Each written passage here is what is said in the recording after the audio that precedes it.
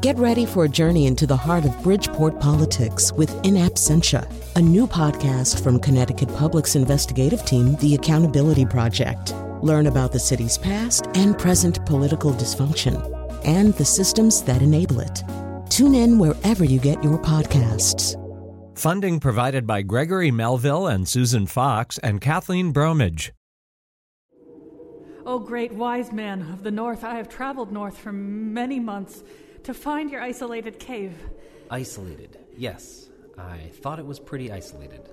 I am a seeker of truth and beauty, and I desire to know what you have learned in all your years of frozen solitude. Solitude is key, I can tell you that. So you went to a remote, wind-blown place where nobody could ever find you. That's what I thought, until just now. I am really hungry, and that broth smells so steamy and good. May I please have some? I totally would, but look on the side of the package. See, it says single serving, so it's really not intended for sharing. Look, it's been great chatting with you.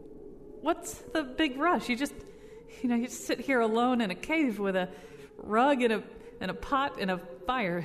You'd be surprised. There are not enough hours in the day for all the stuff I need to do. Hey, look, the Northern Lights. Oh, really? Where? Hey, that wasn't fair. If you leave now, you can get a jump on the traffic that doesn't exist for a 3,000-mile radius. Wow, he was so grouchy. I hope everybody up here isn't like that. How about you, Mr. Polar Bear? See, that's what I'm talking about. He's so happy to see me. He's running right towards me. And now the guy who owns the Dippin' Dots concession up here. Colin McEnroe, down, boy. Bad Polar Bear. Okay, that doesn't sound like it's going well. And I have to admit, I do not sell a lot of Dippin' Dots up there.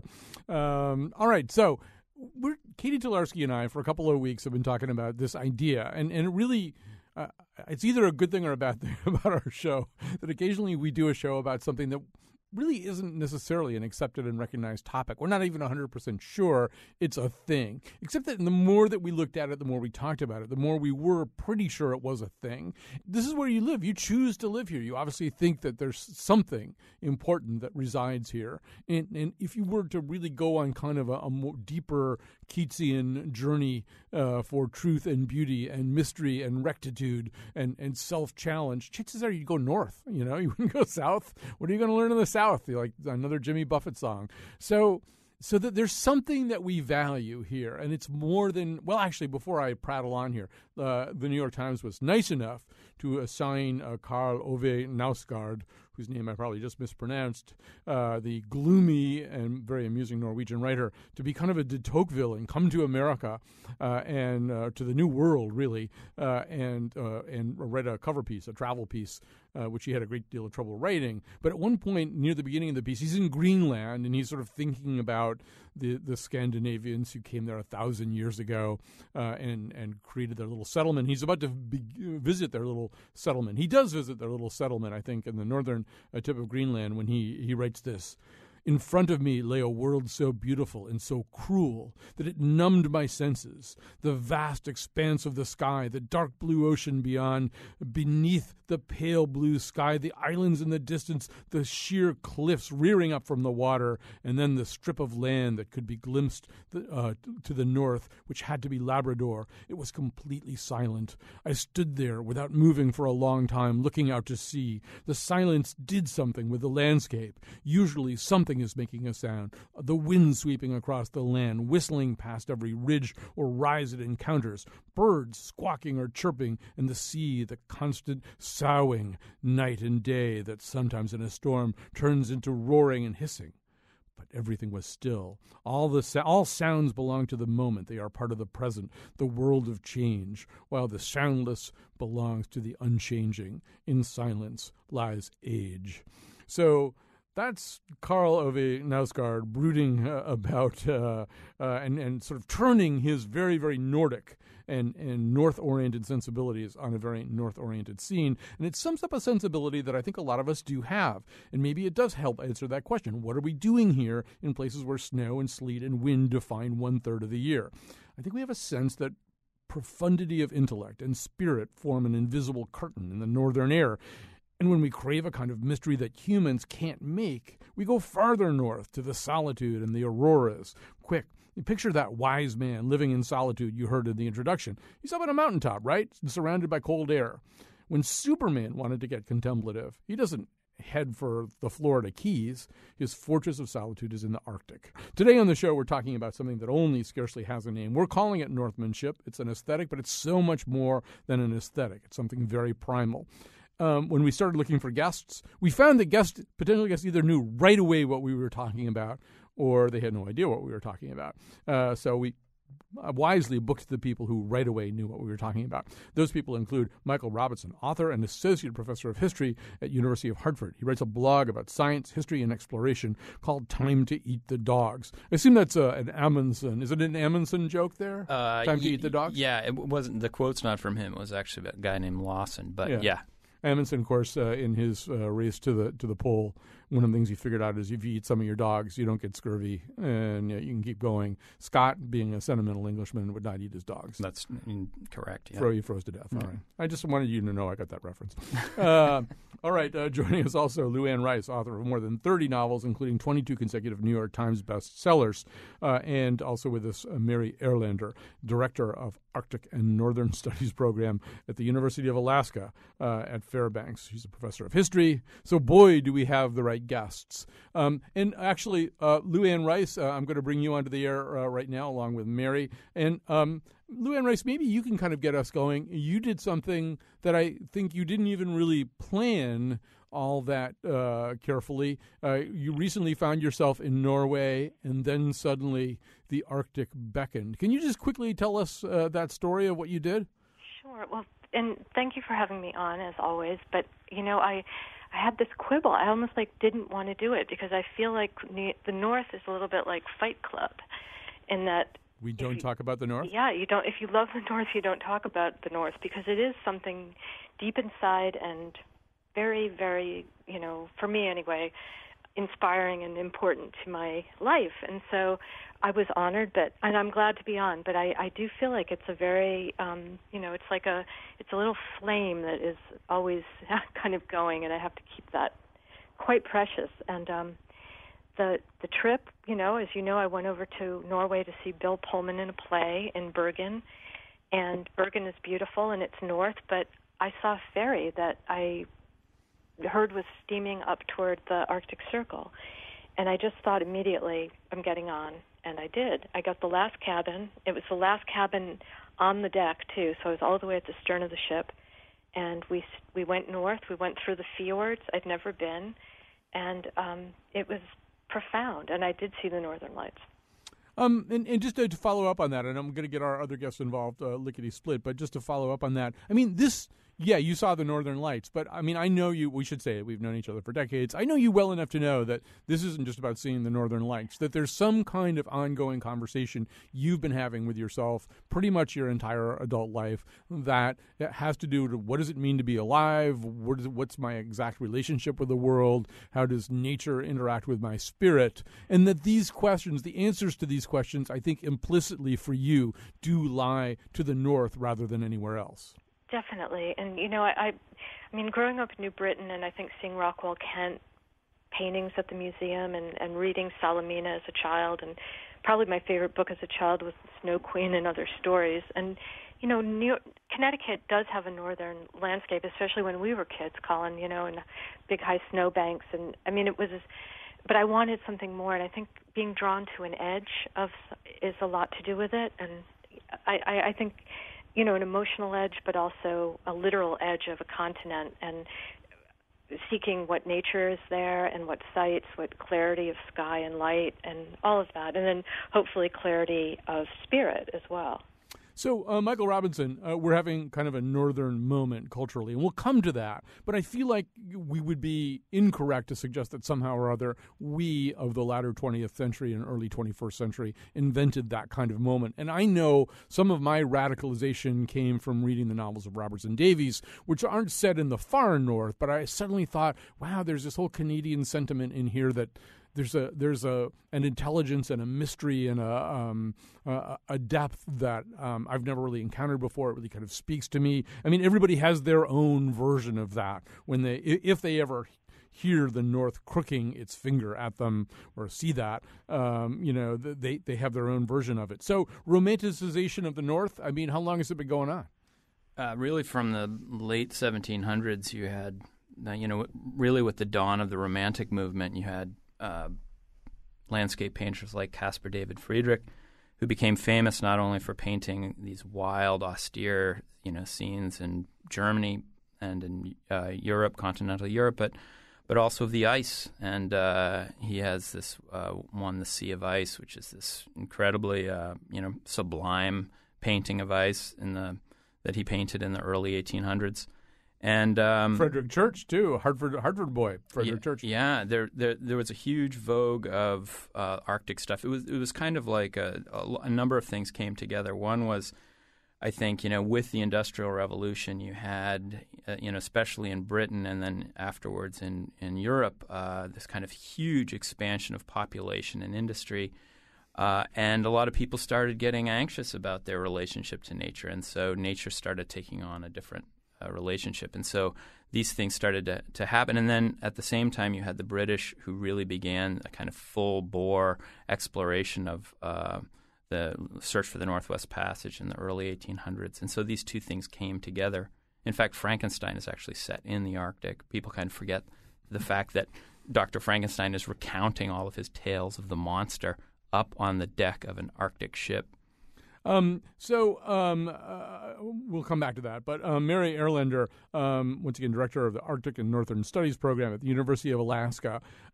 I guess I'm sort of wondering whether all northern sensibilities are created equal. I mean, we can talk about Scandinavians. We can talk about Russians who are, I think, right now bidding to shoulder their way back into an international cultural conversation that they might have been left out of a little bit in recent years. But you specialize in Alaska. When you talk about the sensibility of Alaska, I'm assuming it's kind of site-specific, that there may be some commonalities among northern cultures, but there's also some things that are distinctly Alaskan in attitude or zeitgeist.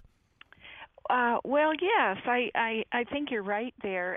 There's no question, although I do have to say I don't entirely specialize in Alaska. Our program really does focus on the entire circumpolar north, although there's no question that there's greater emphasis on Alaska, partly because most of our students are Americans and many of them are from Alaska, and so it's sort of a natural emphasis on Alaska. People are here immersed in the environment, immersed in the culture as they study the North and the Arctic, and so yes, there's a greater emphasis on Alaska. But then to your point about similarities and differences, we certainly, the reason that the Arctic and Northern Studies program was launched, actually it was launched as a Northern Studies program in 1992 at the end of after the fall of the Soviet Union, and that wasn't a coincidence. That was a new era when one could conceive of the circumpolar north really as a region, and when communication opened up and indigenous peoples could talk with one another, collaborate with one another. Scientists from east and west could collaborate with each other, and there was a lot of excitement about recognizing our common interests, our common concerns, and so on. And so, yes, there are many, many commonalities, and yet there are we are distinct in the various regions. And I would say that one of the sort of aspects of the North that resonates especially deeply in Alaska is the notion of the frontier, and that is that's sort of a contested notion, and it's a controversial notion because on the one hand it connotes sort of a rapaciousness that people come in, colonialism coming in and extracting resources and getting rich and taking those resources south and so on, and never mind the people who have lived here since time immemorial. But on the other hand, there's another much more romantic notion of the frontier that stresses individualism and the potential for the individual to sort of self-actualize or reinvent herself or himself, the notion that anything is possible, and so they're very romantic notions associated with the frontier, and they're historical. I mean, that's an historical concept that most people associate with Frederick Jackson Turner, and it's somewhat been, New Western historians have debunked that notion, but I can tell you that the frontier is alive and well in Alaska, these notions of frontier, and people, Alaskans who are lifelong Alaskans like myself, as well as newcomers to Alaska, identify with that notion of a frontier. Lou Anne Rice, there are several kinds of well, she just talked about two different kinds of frontiers, but there's a third kind of frontier, and that's the inner frontier.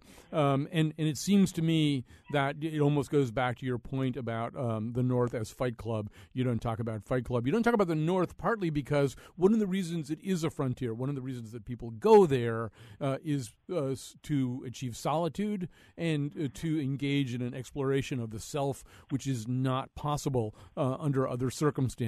So obviously you're sitting in New York City, which is kind of the opposite right now, but I assume that's part of the lure of the North for you. Well, it is, and I was really interested to hear what Mary said just now, because I think that is part of my, quiet about it, is that it is so exploitable. I mean, I feel as if, it gives me so much, and it's completely internal. It's like a feeling of something so much greater than myself, that I'm viewing all this beauty, and I'm experiencing like a kind of hardship in a sense, like with the more rugged terrain and more rugged seas, and that kinds of things that are outside my normal experience. But at one point I was feeling quite happy as we went north and through the fjords, because I felt like it's pure here. It's like you'd see the occasional settlement. There'd be a little town, or there'd be one little house with a light on, and I'd look at that house and think, are they happy in there? And is it a good life? Is it lonely? Or are they on the internet? What is going on in there? And then I would just feel like this sense of peace, and that there's more space. And then the next thing you know, we go by a big oil rig, so it is, I mean, the resources are obviously, very much up for grabs, and I find that sad, but that is part of why I guess I don't talk about it that much, because it's not reasonable. It's just a feeling I have, that's been there for a really long time, from, being a little kid and looking out my window. And, remember when, like, ice used to form on the inside of our windows because it was so cold? Those little, kind of like snow angels would be on the window panes. Stop me if I'm sounding crazy. No, and we should say that actually you are on the one public radio show where you're not required to be reasonable. Oh, good. Right, because it's you. Yeah, that's right. We don't elevate reason in any specific way here. But I want to just piggyback on something that you're saying, that Mary's saying, and talk to Michael about this. Michael, I think you read something that I wrote where I talked about one of my primary cultural theories is we celebrate a thing most feverishly when we see it dying or receding from us, so that you want to think about previous frontiers. The vogue for Buffalo Bill Wild West shows didn't happen at the peak of the American frontier. It happened as the American frontier was closing and dying, and we went through a period in the 1980s where there were all these television shows like Picket Fences and Northern Exposure and Twin Peaks about these incredibly quirky, idiosyncratic towns at almost exactly the time when CVS and Walmart and everything like that was taking over the DNA code of American small town life and driving out idiosyncrasy. And I wonder if the vogue right now, if there is one, and I think we would agree there is one, for celebrating the North comes at a time when, because of climate change, because of other stuff, it's actually something in ways that Lou Anne just suggested that might be slipping away from us. I think that it definitely picks up on, what you said about the Buffalo Bill show is totally correct, and the American frontier only becomes this huge thing. In fact, people didn't even know about Lewis and Clark until the beginning of the 20th century, at a point at which the frontier had closed. And it was at that point that Native Americans went from scary, frightening, savages of the far West to these kind of nostalgic, individuals who were slowly dying off, and the so-called noble savage.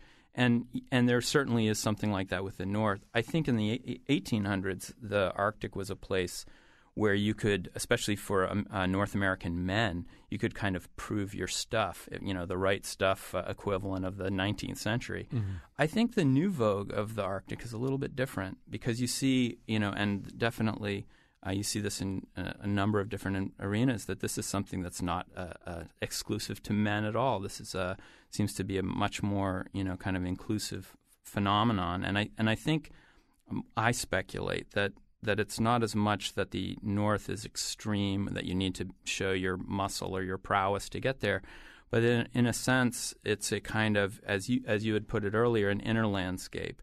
And at a time when our lives seem so cluttered by, Twitter and by social media and all of these other things, that these kind of austere landscapes of quietness that you see in, Kurt Wallander, either the Kenneth Branagh version of it or the original Swedish version, is there's something deeply kind of resonant about that, and a kind of life that we imagine ourselves living, if only for a few minutes. Mary, I feel like we're committing a cardinal sin in a way, in that what's happening right now is that you're sitting here listening to a lot of outsiders talk about something that's perceived differently. Would this conversation take place the way it's taking place if it were for indigenous Alaska people? I mean, people like you who are from there, who grew up there, or is this a bunch of gringos and dudes from dude ranches talking about a North that we understand only as visitors? So we talk about all these concepts that everyone online has just been discussing right now. In my class, I teach a graduate seminar called Perspectives on the North, and we wrestle with these issues, but then, at the end we do laugh at ourselves a little bit, because we realize that most people out there just are not really, grappling with these kinds of rather esoteric, intellectual notions of the North. But and there is this tension too between insiders and outsiders' perceptions of the North. But I can assure you that most Alaskans, most Northerners don't assume that only we insiders, people who've been here for a long time, have a right to believe in the North or be captivated by the North or have a sort of a stake in the North. And by the way, I might just clarify. So I'm a native Alaskan, but I am not Alaska native. So I was born here, but I'm not an indigenous Alaskan. Gotcha. But that's really neither here nor there, but perhaps someone might have wanted to know. But I wanted to sort of throw one other thing into the mix here, and that is that I think especially now what we're seeing in a North that is so captivating is there's this tension between, on the one hand, this extraordinary power in nature that we recognize in the North, especially with the ice. And I mean, this was very much the case in the age of Romanticism. But now it's also it's that the power of nature in tension with the fragility of nature and concern about the Arctic environment, and concern about the people who live, the indigenous peoples in particular, who live in the Arctic environment and who are dependent upon it. And then, of course, from there we go to the fact that what's happening in the Arctic is the Arctic is the canary in the coal mine, right, for what's going on, what's coming elsewhere. So I think that's really an interesting sort of tension contrasting images of the North, this notion of powerful nature and yet very fragile nature, and it's so vulnerable to, in particular, to the actions that human beings take.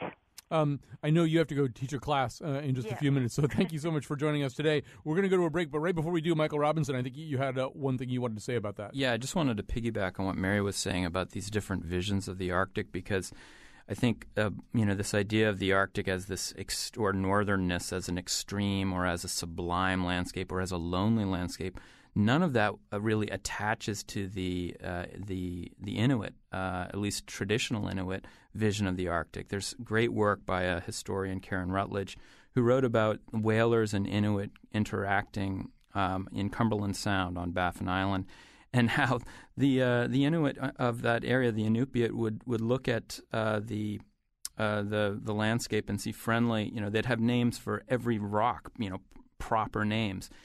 Because they're a nomadic people, they would view travel as home rather than a domicile, and that they viewed the most extreme seasons, the winter and late fall, as a kind of happy time, because during this time they could actually travel on the ice, and hunting was really good. So, they had a totally different vision from, these more southern latitudes where we think about these places as scary and extreme. All right, we're going to take a quick break. We'll come back with more Lou Anne Rice, more Michael Robinson. We're going to talk we'll talk a little bit more about the cultural moment that the North is having. Don't forget, Legos are from Denmark. As strong as an oak, as quick as a thunderbolt, to adventure he'll rise. The northern boy can be gentle as a lamb, and just like a sheep he will follow you whenever he can. All right, we're back. We are talking about what we, for want of a better term, we call Northmanship, although that's a little gender specific. We need something better. Northpersonship doesn't sound that good. And so we're really kind of talking about what it is that we value. Why do we all live here? Why, you get emails all the time from people telling you it's 72 degrees in Charleston, but you don't want to go to Charleston, or you might want to go to Charleston for the week. But somehow or other, here is where you want to be. You wouldn't want to be without the cold and the snow. And really, when you think about some of the higher values, you think north. And this is really now very heavily reflected in our culture. The cultural footprint of Northmanship is huge right now, ranging from Scandinavian TV, which is all over the place, and all of our novels, and I'm sure Lou Anne's going to talk about that in just a second, to Game of Thrones, in which moral rectitude and mystery are rooted in the North, whereas dissipation and corruption live in the South. And even, you could say the lumbersexual aesthetic is kind of an evocation of that same mystique, maybe an expression of yearning and wistfulness for something that's actually vanishing. And Russia's trying to muscle its way in now, as I said. If you want to do some homework after this show, you can go see Leviathan, which is playing in Hartford right now. It's set in the Barents Sea in eastern Russia. And I was just on the website of the Morning News. The lead article is about mushers, dog racers on the easternmost tundra of Russia. Russia's surging back here.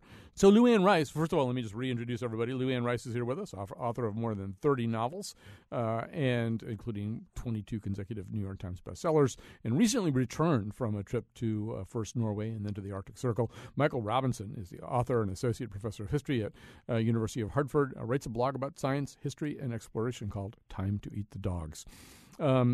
So, Lou Anne, this kind of Scandinavian or Nordic, well, let's say Nordic so we can include what Mary was calling the circumpolar north, or I might have gotten that wrong, but whatever she was calling it. This is, it's not just like about Volvo and Abbas, or Volvos and ABBA. I got that backwards. This is sort of a really kind of multidisciplinary aesthetic uprising, and I'm assuming that you, as a writer, feel very much the pressure and the influence of a lot of these Nordic writers. Who's speaking to you right now?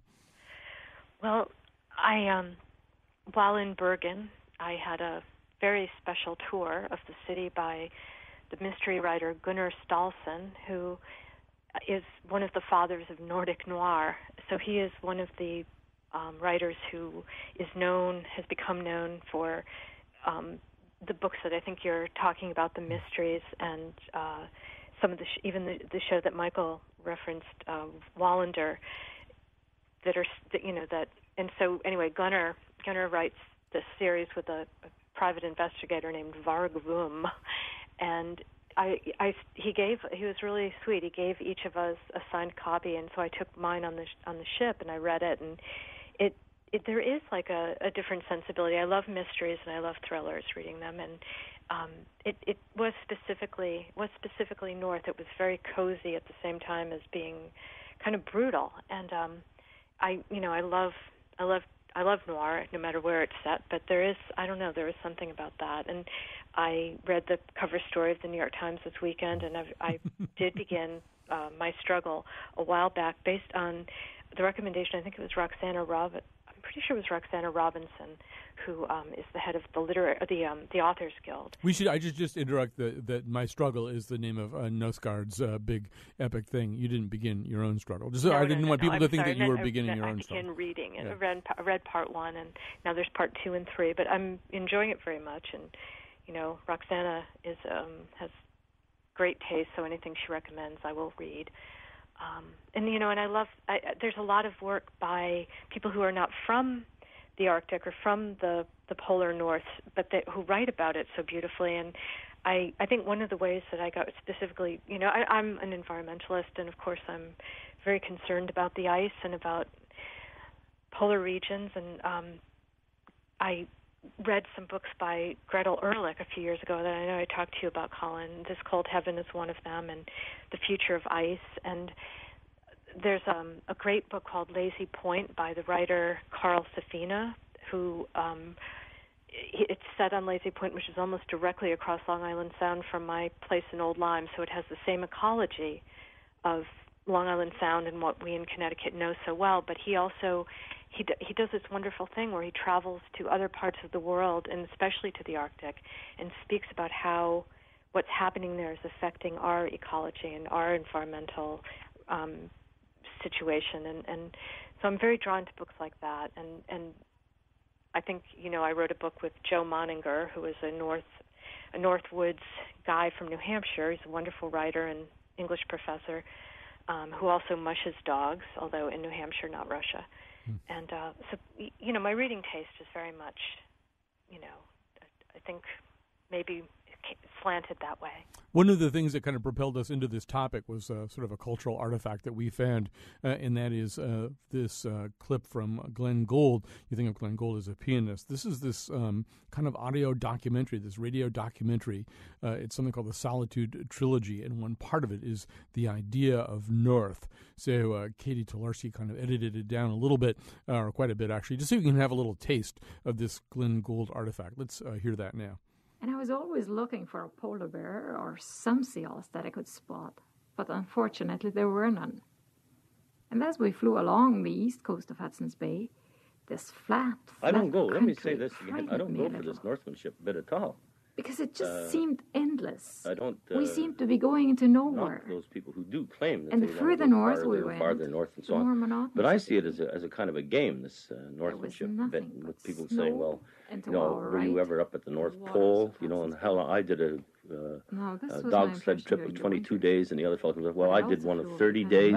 For another 11 years. Perhaps they would see themselves as more. Sure, the North has changed my life. I can't conceive of anyone being in close touch with the North, whether he lived there all the time or simply traveled it month after month and year after year. I can't conceive of such a person being really untouched by the North for the rest of his life.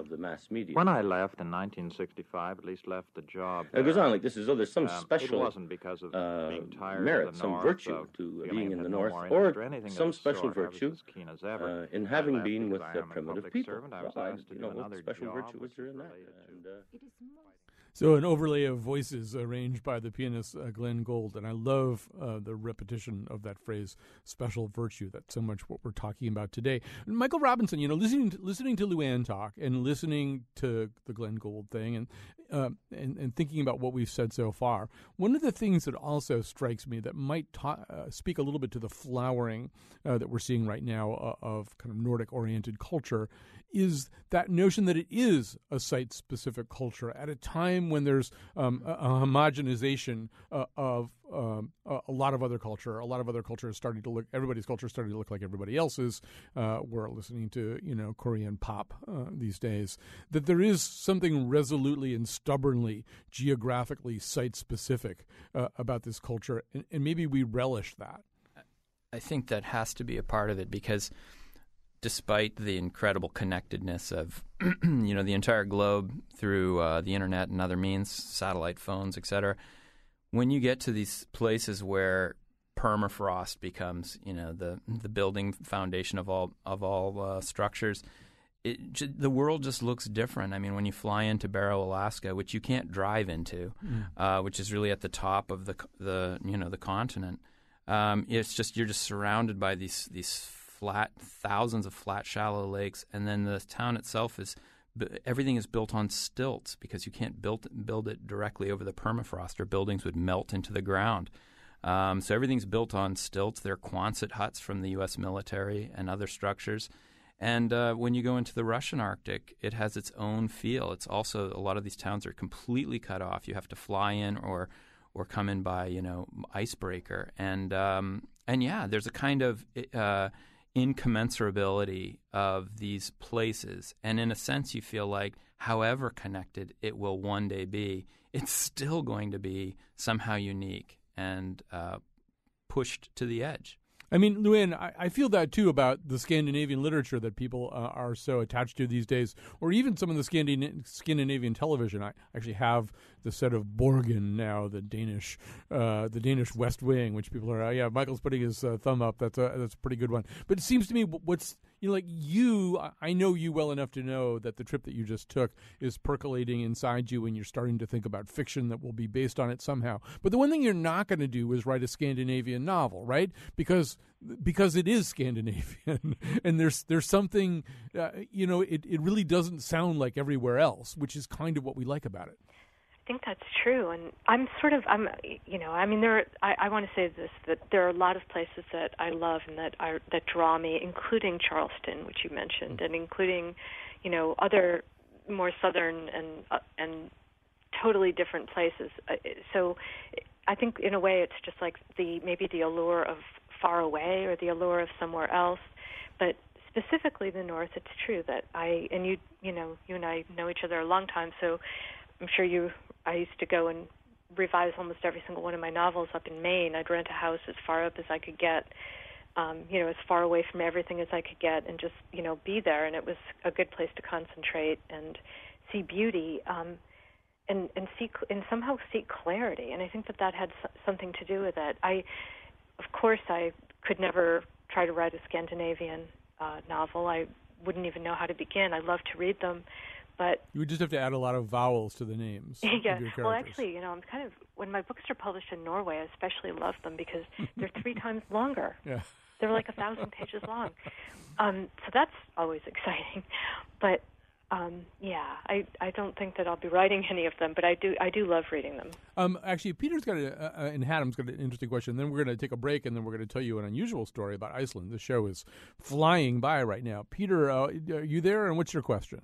Gould had Asperger's syndrome, and I always wondered about how the Asperger's syndrome affected his concept of the North and his love for the quiet and the isolation. Well, I think it's a great question.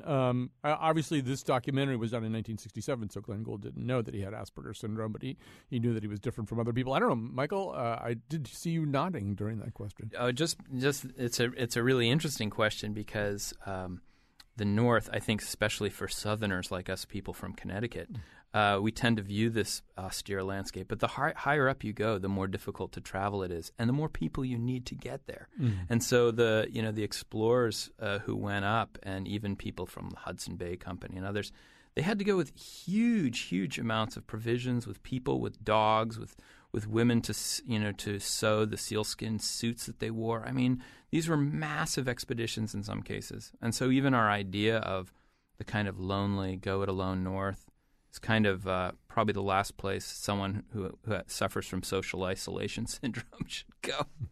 All right, let's. We're going to grab a quick break here. We have just enough time to tell you an amazing story from Iceland. Iceland, which seems to be especially, you should pardon the expression, cool these days. I even know somebody who's getting married there. Don't matter today, where I'll always stay, my home in the north.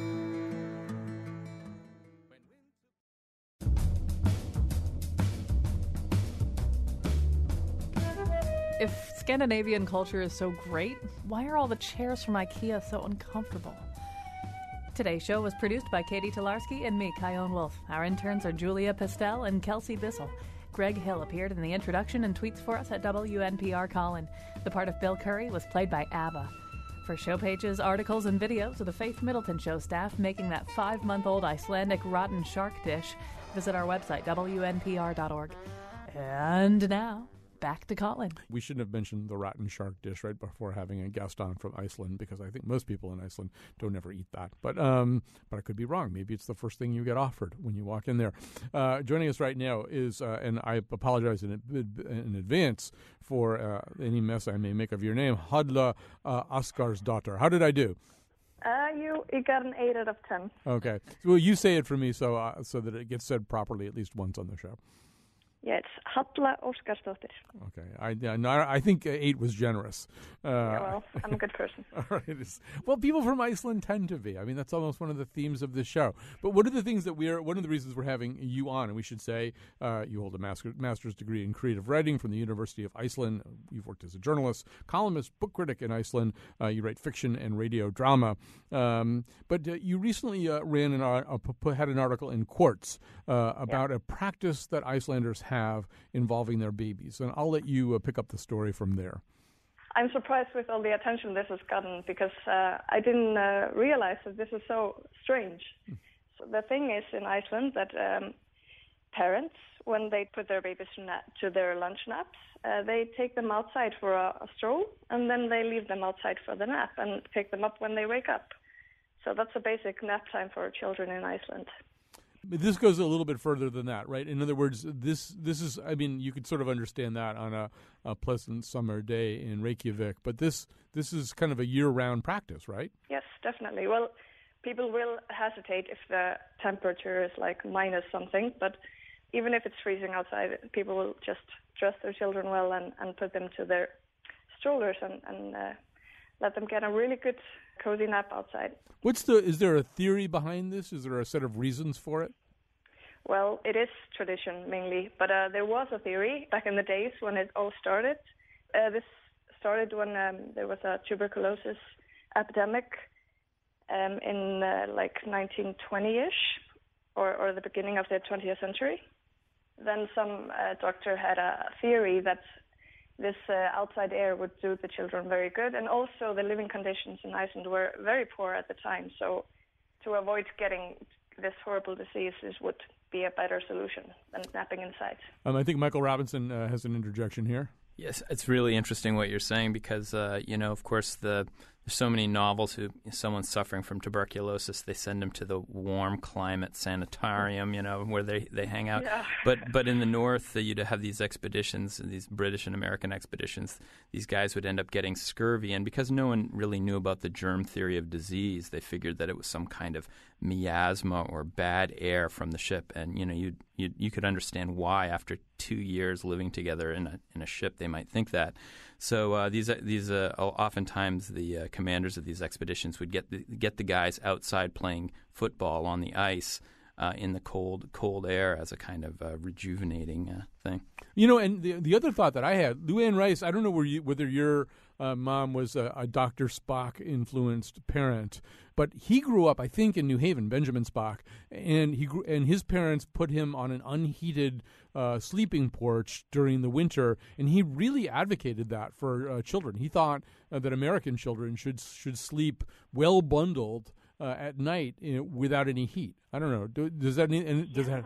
My mother was a Dr. Spock mom, but when I was hearing the story about the Iceland, about the babies, I had that immediate thought, like, we slept with our windows open in the winter. It was very normal to have a lot of fresh air in the house at night. So, but not quite the same as being put out on the ice, but still. Michael, what, you were going to say something else? One of the best one of the best-selling children's book of the early 1900s was a book called The Snow Baby by Josephine Peary, who was the wife of Robert Peary, the explorer who supposedly made it to the North Pole. And she delivered her first child at, I think, 82 degrees north latitude in Greenland. And much to the chagrin of her husband, her book outsold his book, her children's book about delivering the child and this vision of a white baby born among the Inuit in the north. So, Hodla, does this practice extend to your infancy? In other words, were you a baby asleep in a stroller outside a restaurant or coffee house while your parents were inside on a very cold Icelandic day? Yes, definitely I was. And my siblings have babies, and they sleep outside as well. You talked about sort of why this might have happened historically. Do people from Iceland now still believe? I mean, well, first of all, we should say life expectancy in Iceland is pretty good, right? Yeah, true. Like 82, is that the average life expectancy? Yeah. So yes. Do people attribute it at least partly to that? No, I don't think so. I think it's just we're a first. We have very good living conditions, I guess so. And we're a small nation, so it takes a. Yeah, no, I don't think that's a reason, but still, I think the reason for people doing it nowadays is basically that they find that children tend to fall asleep faster if they're strolled around, and also they take longer naps for some reasons. When you said that when you ran this article, when this article was published, that you got a lot of response to it. Was it response just kind of like this right here, where we asked you to be on a radio show, or were there some people who had kind of a negative response, like this just isn't a very good idea? No, I didn't get any negative response for some reason, but yeah, just curiosity, basically. All right. Well, listen, thanks so much for joining us on the show today. Yeah, thank you, guys. And we're sort of winding down here, wrapping up. But, one of the things that I'll sort of throw it to you for a second, Luann, one of the reasons that I wanted to do this show, I think, is because, we are nearing the end of what has been a fairly punishing winter. And one of the ways that you dealt with this punishing winter was to actually go someplace colder and further north. But the sort of way in which we experience this sometimes, particularly now because we're all hopelessly interconnected, is you're on social media and you post something about the cold and the snow, and somebody immediately jumps on and goes, wow, because it's 81 degrees down here in Fort Myers, too bad for you guys, or something. And that can be a very sort of punishing moment. On the other hand, I feel as though, even just listening to her talk about the babies in their strollers on a cold day in Iceland, that maybe the solution really is to kind of embrace the cold a little bit more, as you have. Well, it's interesting that when I was in the Arctic, it was actually colder in Connecticut, because both my sister and a friend let me know that you were having a really bad cold snap right then. And there is the Gulf Stream effect that occurs in at least part of Norway that I was in until I got to the Arctic Circle and then beyond, and then it was colder. But I know what you mean, though, about social media. And I noticed my dear friend and agent was in Florida recently, and she was posting beautiful photos of the beach, and she actually had to post an almost apology because the rest of us were up here in the cold and the snow. But I was happy to be in the cold and the snow. I didn't begrudge her the beautiful weather. I was happy she was there, but social media does have an interesting way of making us all think about another place. Another place, indeed. Yeah, I'm leaving for Vieques on Tuesday. I promise not to post a whole bunch of pictures. We have to stop here. Thanks so much to Luann Rice, author, Michael Robinson, professor and author, Mary Erlander, and Hodla. I'm not going to screw up her last name again. It didn't sound good the first time. And we'll be back tomorrow with a nose in our tournament of books. The life I chose is the fellow in the north. Okay, how about this one? What do polar bears like to eat? Burgers. Hey, I'm just trying to break the ice here.